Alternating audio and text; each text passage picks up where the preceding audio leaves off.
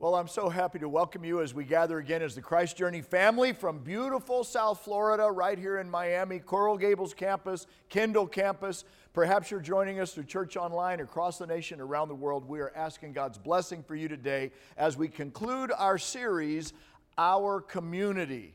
Now, you ever heard anybody say this?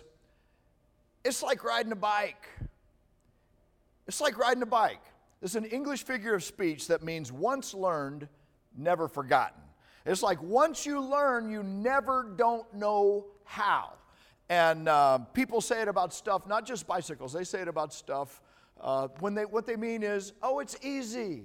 It's easy. And you'll get it. And once you get it, you've got it. And it's something so doable that it'll just come like second nature to you. Maybe you remember, do you know how to ride a bike?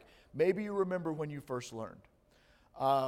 My first bike was bigger than I was. That's how I remember it. No training wheels. My dad took me out one day and he put me on the bike and he walked beside me. He held the seat and got us going. And then he said, now paddle, paddle, paddle, keep paddling, keep pedaling. And so I did. And, of course, I couldn't just keep going straight. So I dared to turn.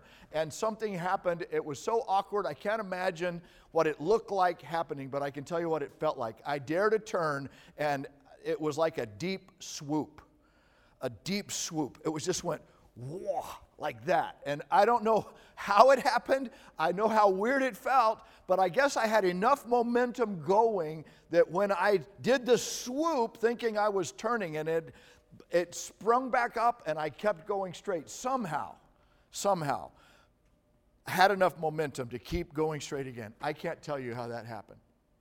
But I know it did. That's how I remember it. Now, the first day that Lisa and I got a bicycle for our firstborn was the same day that her little newborn sister was being brought home from the hospital.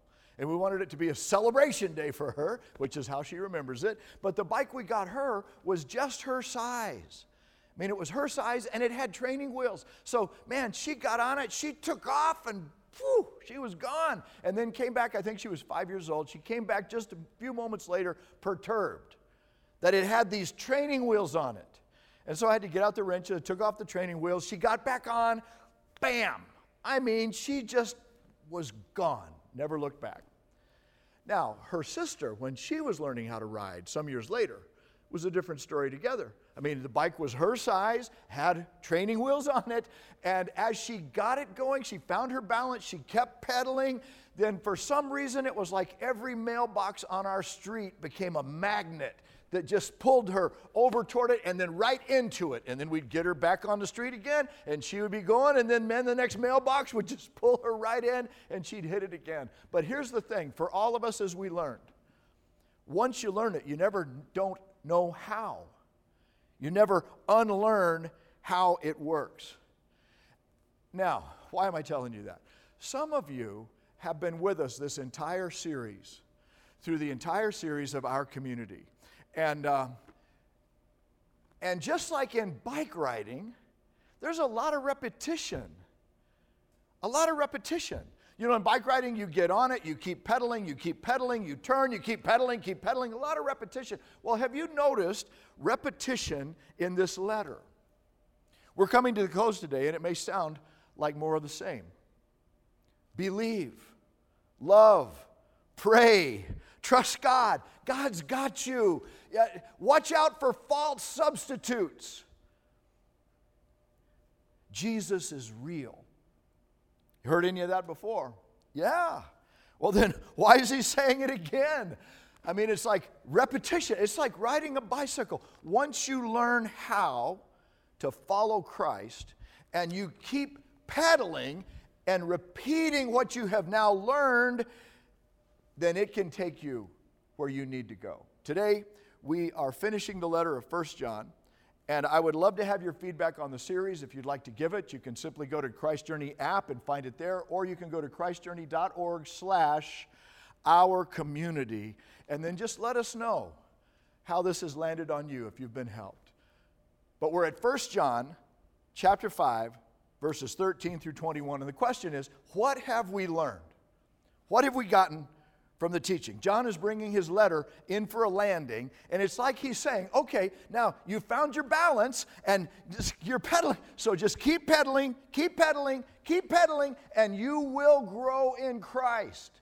There's some repetition involved, but as you do it, you found your balance, and you will now keep moving forward. You will gain momentum.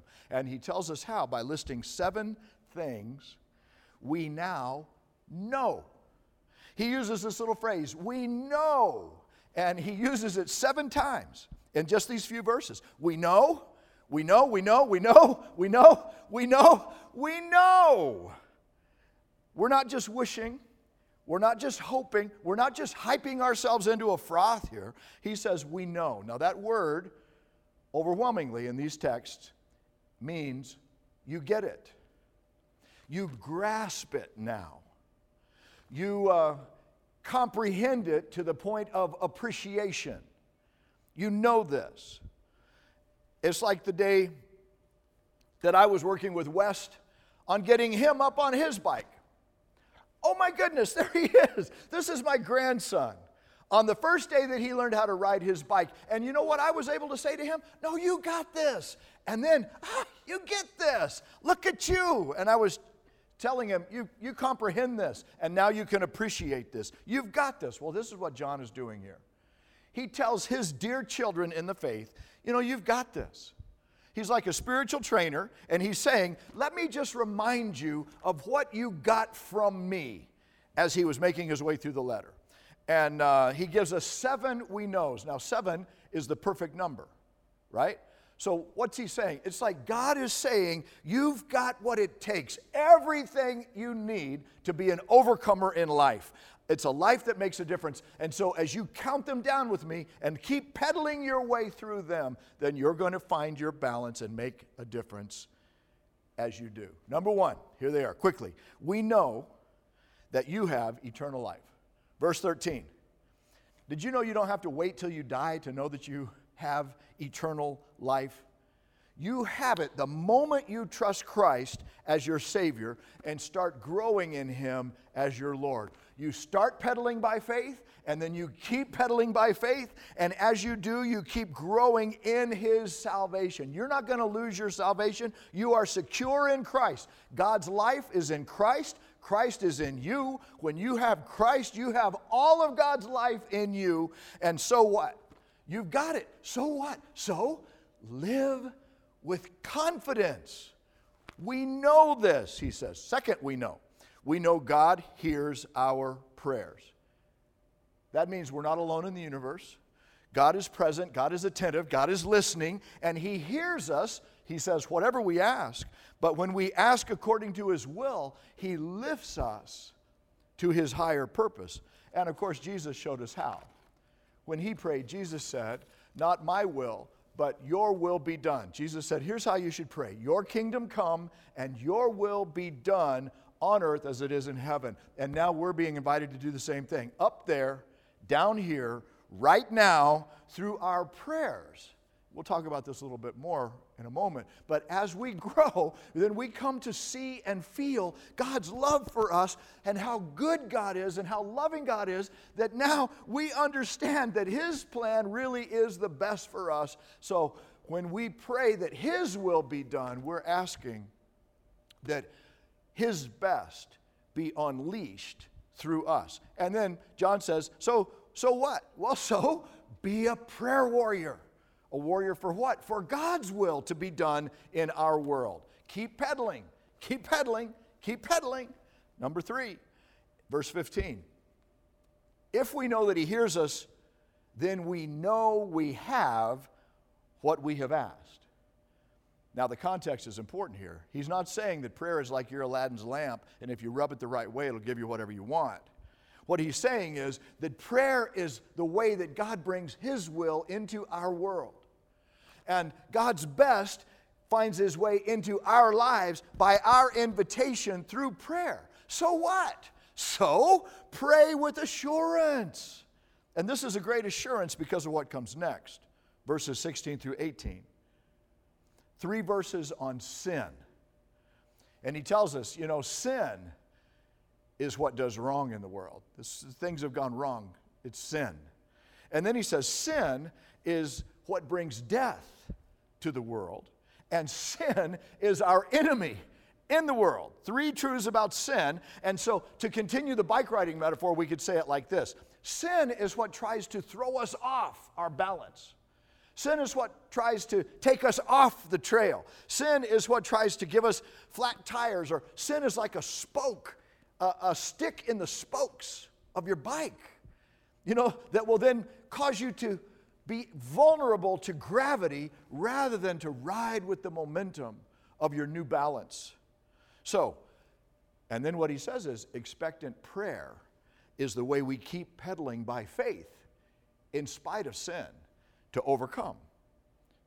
Now, those verses have mystery in them. We're going to come back to that in a minute. But the bottom line is verse 18, which is also number 4. We know.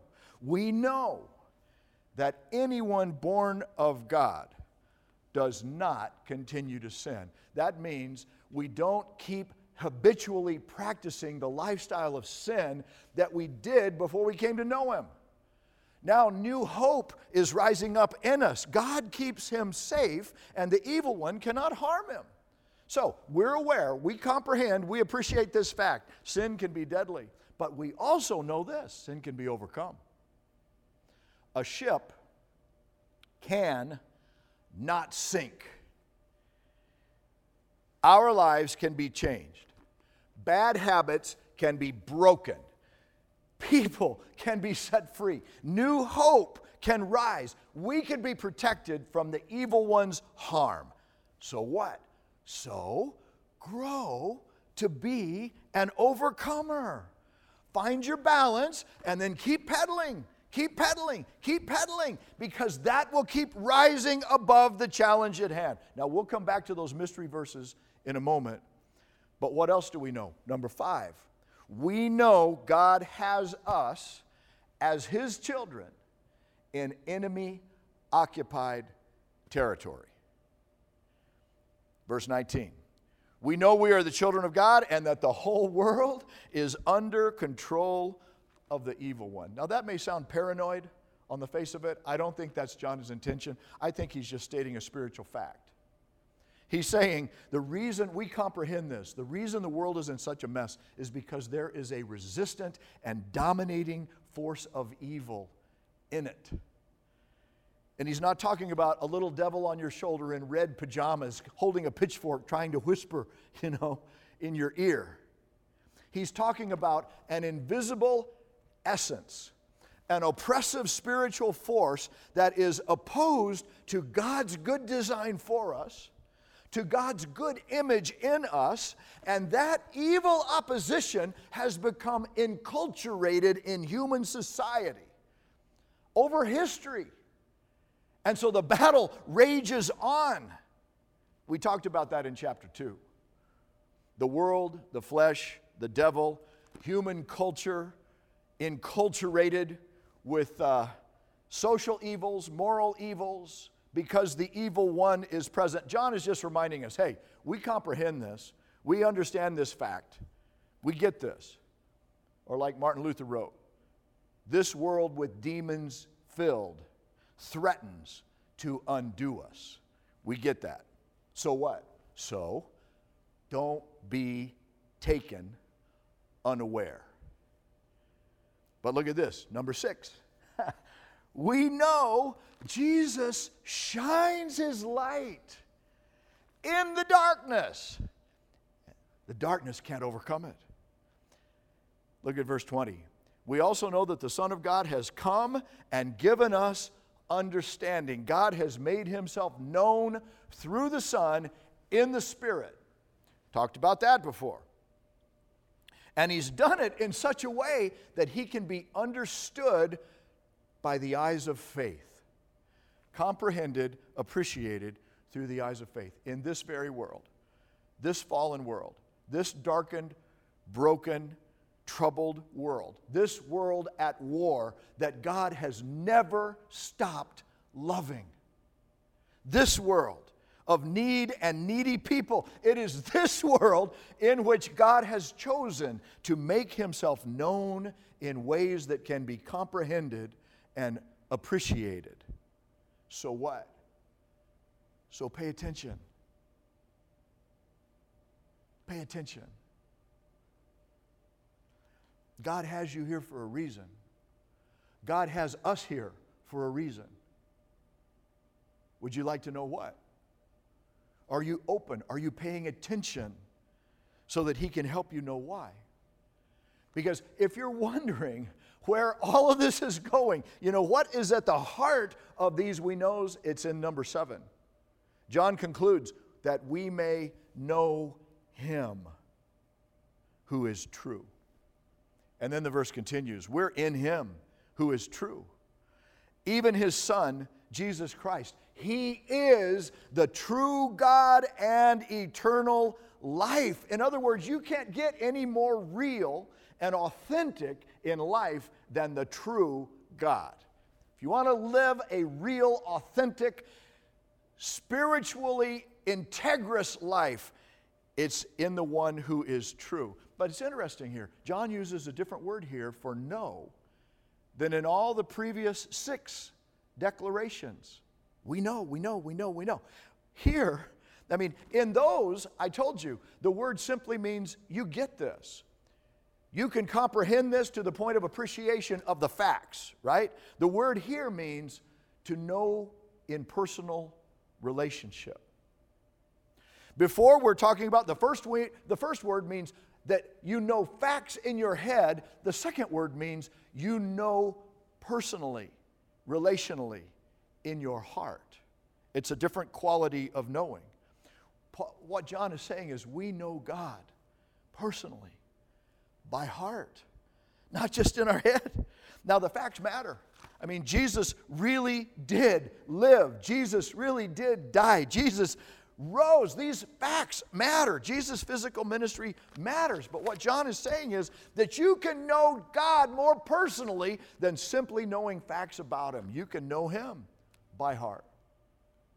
Not just as a spiritual force in the universe, but in a personal relationship by name.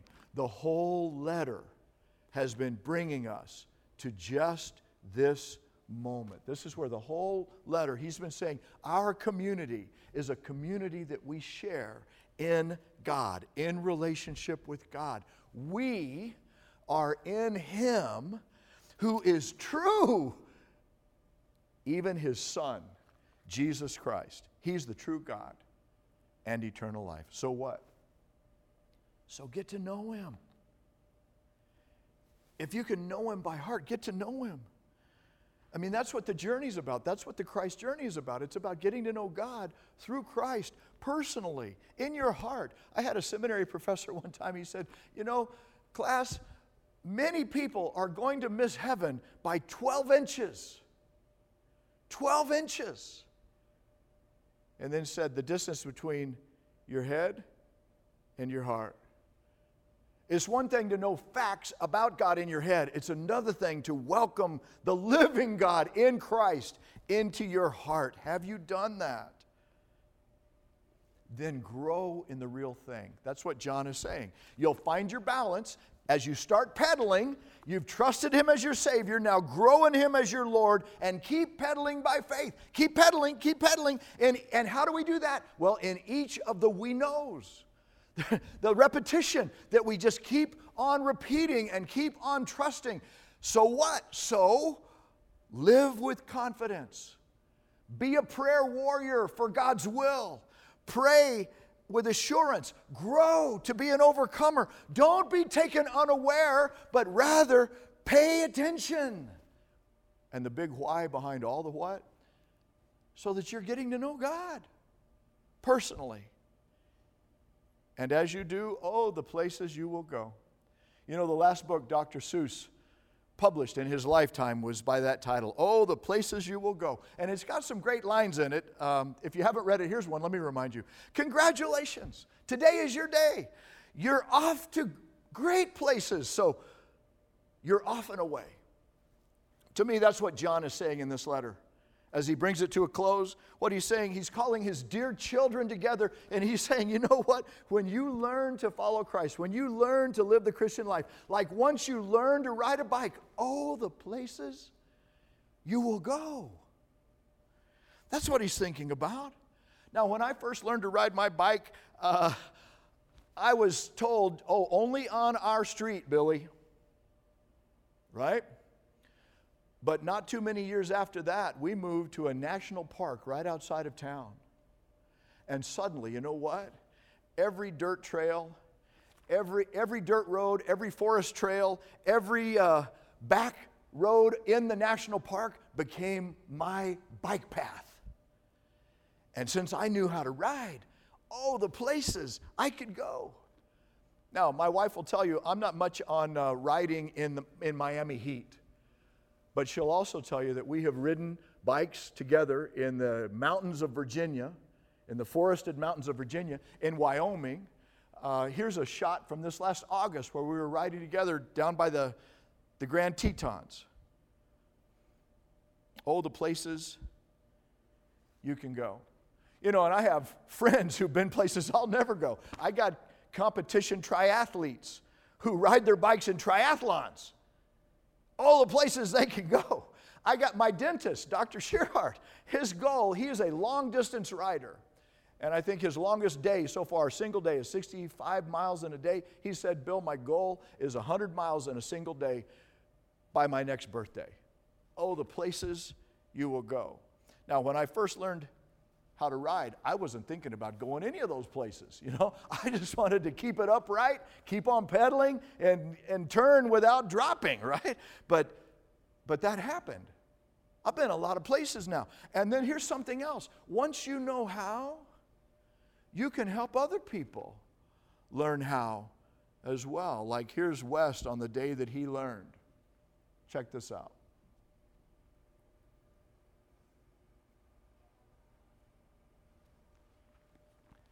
Lisa, woo! Is that amazing? Is that awesome? Oh, the places you will go. Man, in fact, maybe we should, no, we won't. I won't make you watch it twice. That's okay.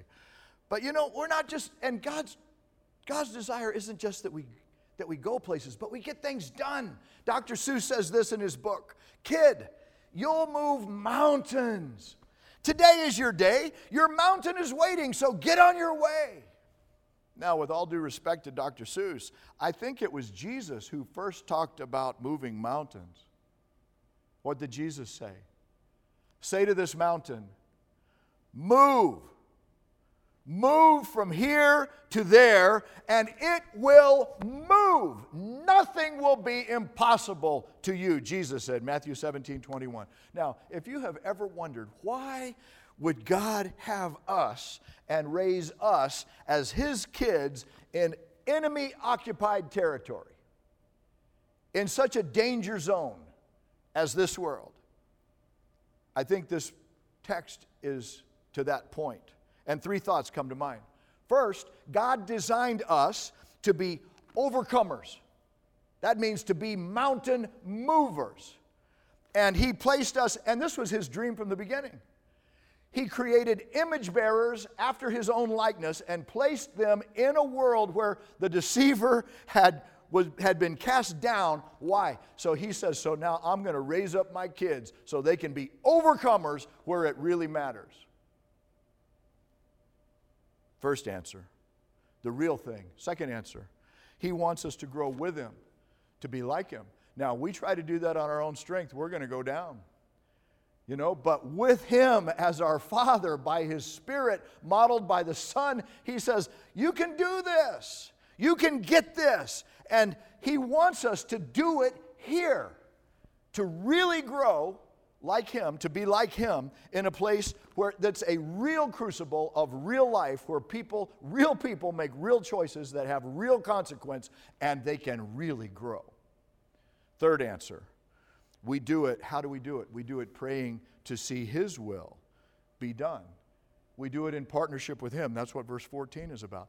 In knowing the Father in love, and experiencing how good He is and wants to be in this life, then we come to see, whoa, your plan is the best plan, and we want our single life to engage the best plan God has. So we start praying and pursuing His will to be done on earth as it is in heaven.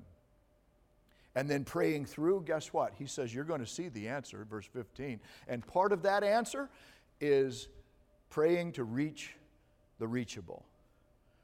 Praying to reach the reachable. Verse 16. This is riding God's bike in God's world for God's purpose. If anyone sees his brother commit a sin that doesn't lead to death, he should pray. And God will give him life. That's what God wants to do, give people life. I refer to those whose sin does not lead to death. There is a sin that leads to death. I'm not saying that he should pray about that. All wrongdoing is sin, and there is a sin that does not lead to death. Now, this is a mystery passage in that we're not sure what sin John is talking about. Scholars disagree about it, and there are four basic views. The first one is that it's a specific sin category that could be qualified as sins unto death, as a category, like mortal sins. But that doesn't resolve the mystery. It means that John still hasn't told us what sins they are. He just says there is such a category. The second view is apostasy. Some think John is talking about people who were once believer, now repudiating their faith. And yet other teachings of Scripture seem to contradict that view. Third viewpoint. Some say this is blasphemy of the Holy Spirit, like Jesus accused the Pharisees of blasphemy of the Holy Spirit, deliberately closing their eyes in the face of known truth, revealed truth. Blasphemy. See, there's a difference between being in the dark and closing your eyes to the light. Blasphemy. And then some say it's the kind of sin that leads a believer to die physically. That God will take a believer's life if they continue to deliberately resist and rebel against his will, living a carnal life that is now affecting other people negatively. Like what happened to Ananias and Sapphira. In Acts chapter 5, they conspired in their lying and in their hypocrisy at church, and so they died. But, the facts are we don't know. John never clarifies it in the text here. We don't know. Maybe what we could do is simply identify that there are two types of sinners that John does identify here. The first one is the believer who deliberately sins on purpose, willfully turning from the Lord. No sorrow over their sin, no repentance in their heart, no fear of God in their life. Hardness of heart has so set that it's like concrete. And John is saying there's no jackhammer that can break that up because that door is locked from the inside. Turning back to God is no longer possible. Is that what he's talking about? So he's saying, so I'm not telling you to pray for them. Maybe, I don't know. But here, second, is the category of believer who's been deceived. I mean, they've been misled by temptation, maybe misguided by false teachers, because he talks about that a lot in his letter, doesn't he? And yet they haven't willfully rebelled against God. They've just been deceived and taken into a ditch by their decision. They don't like sin. They don't do it on purpose. They're seeking God's blessing, but they got tangled up, they got taken down, and John is saying, you know what? You should pray for them. Because God wants to give them life. God wants to restore and get his kids back up on their bikes and heading back down the trail. Oh, the places you will go. God is dreaming big with his kids, and he's recruiting his children to be part of the prayer rescue team that helps that happen. He says you should pray about them because God is going to give them life. God is dreaming big with his kids. This is redeeming work. He is envisioning recruiting his children into the ministry that will join him in reaching his world and restoring the fallen and the broken. God is dreaming big. Oh, the places you will go. Kids, God is saying to his family, you will move mountains with me. Now, may I try to bring this home? Maybe you remember the story of the little engine that could.